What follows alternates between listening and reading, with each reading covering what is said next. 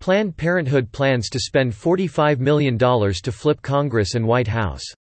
Written by Joe Wolverton, 2, J.D. Sunday, October, 2019.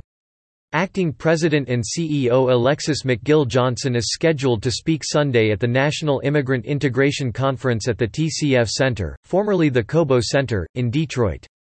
This is the first time that McGill Johnson will address the public since the organization she heads announced that it would no longer accept Title IX funds after President Donald Trump issued an order forbidding clinics from promoting abortion as a birth control option.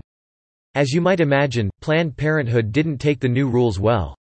To undo what the president has done, Planned Parenthood has put together a plan to return the Senate to the control of the Democratic Party, as well as to see someone more friendly to the pro-abortion organization elected to the White House.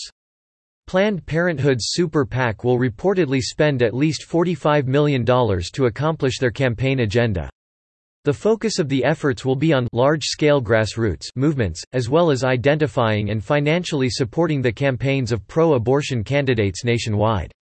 Next November, our very rights and freedoms will be on the ballot, Kelly Robinson, executive director of Planned Parenthood Votes, told The Hill. Already, we've seen Trump and his buddies in Congress and state legislatures do everything they can to strip us of our rights and access to health care. We have steadily been building our power over the last decade and we are ready to set the table on our terms. We are fired up, we are engaged, and we are going to win, Robinson added. A report published by the Washington Free Beacon revealed that a new political action committee launched by George Soros donated $350,000 to Planned Parenthood Virginia. The Democracy PAC, Soros's PAC that was created earlier this year for the 2020 election cycle, sent a $350,000 donation to Planned Parenthood Virginia's committee in September. According to filings on the Virginia Public Access Project's website, the donation appears to be the largest outside contribution ever received by the committee. A majority of its funds previously came from its Action Fund and the Super PAC Planned Parenthood Votes, the Free Beacon report indicated. In its annual report published in January, Planned Parenthood reveals that it conducted 332,757 abortions for the fiscal year that ended June 30, 2018, an increase from 321,384 during the previous fiscal year.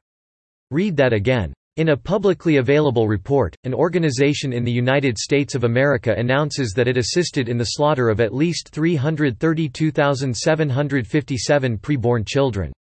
Now, that same organization announces that it will spend at least $45 million to create a political condition wherein it will be free to kill more innocent lives, actions that in a more civilized society would be considered murder as opposed to a right to choose. Obviously, no abortionist is able to explain why the aborted life is considered merely tissue up unital birth, but then magically becomes a baby as soon as this tissue exits the birth canal. The notion that abortion is nothing less than premeditated murder is not new, despite efforts by abortion advocates to paint their opposition as religious fanatics.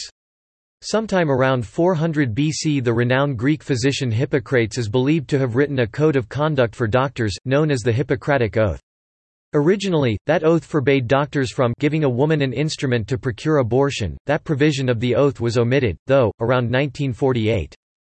Today, students graduating from medical school take a variety of oaths, many of which simply call for physicians to uphold medical principles. In this evolution of the Hippocratic Oath, an oath written by a pagan, do we not also see the evolution of the acceptance by American society of doctors who purposefully and proudly provide women with the means of killing their unborn children?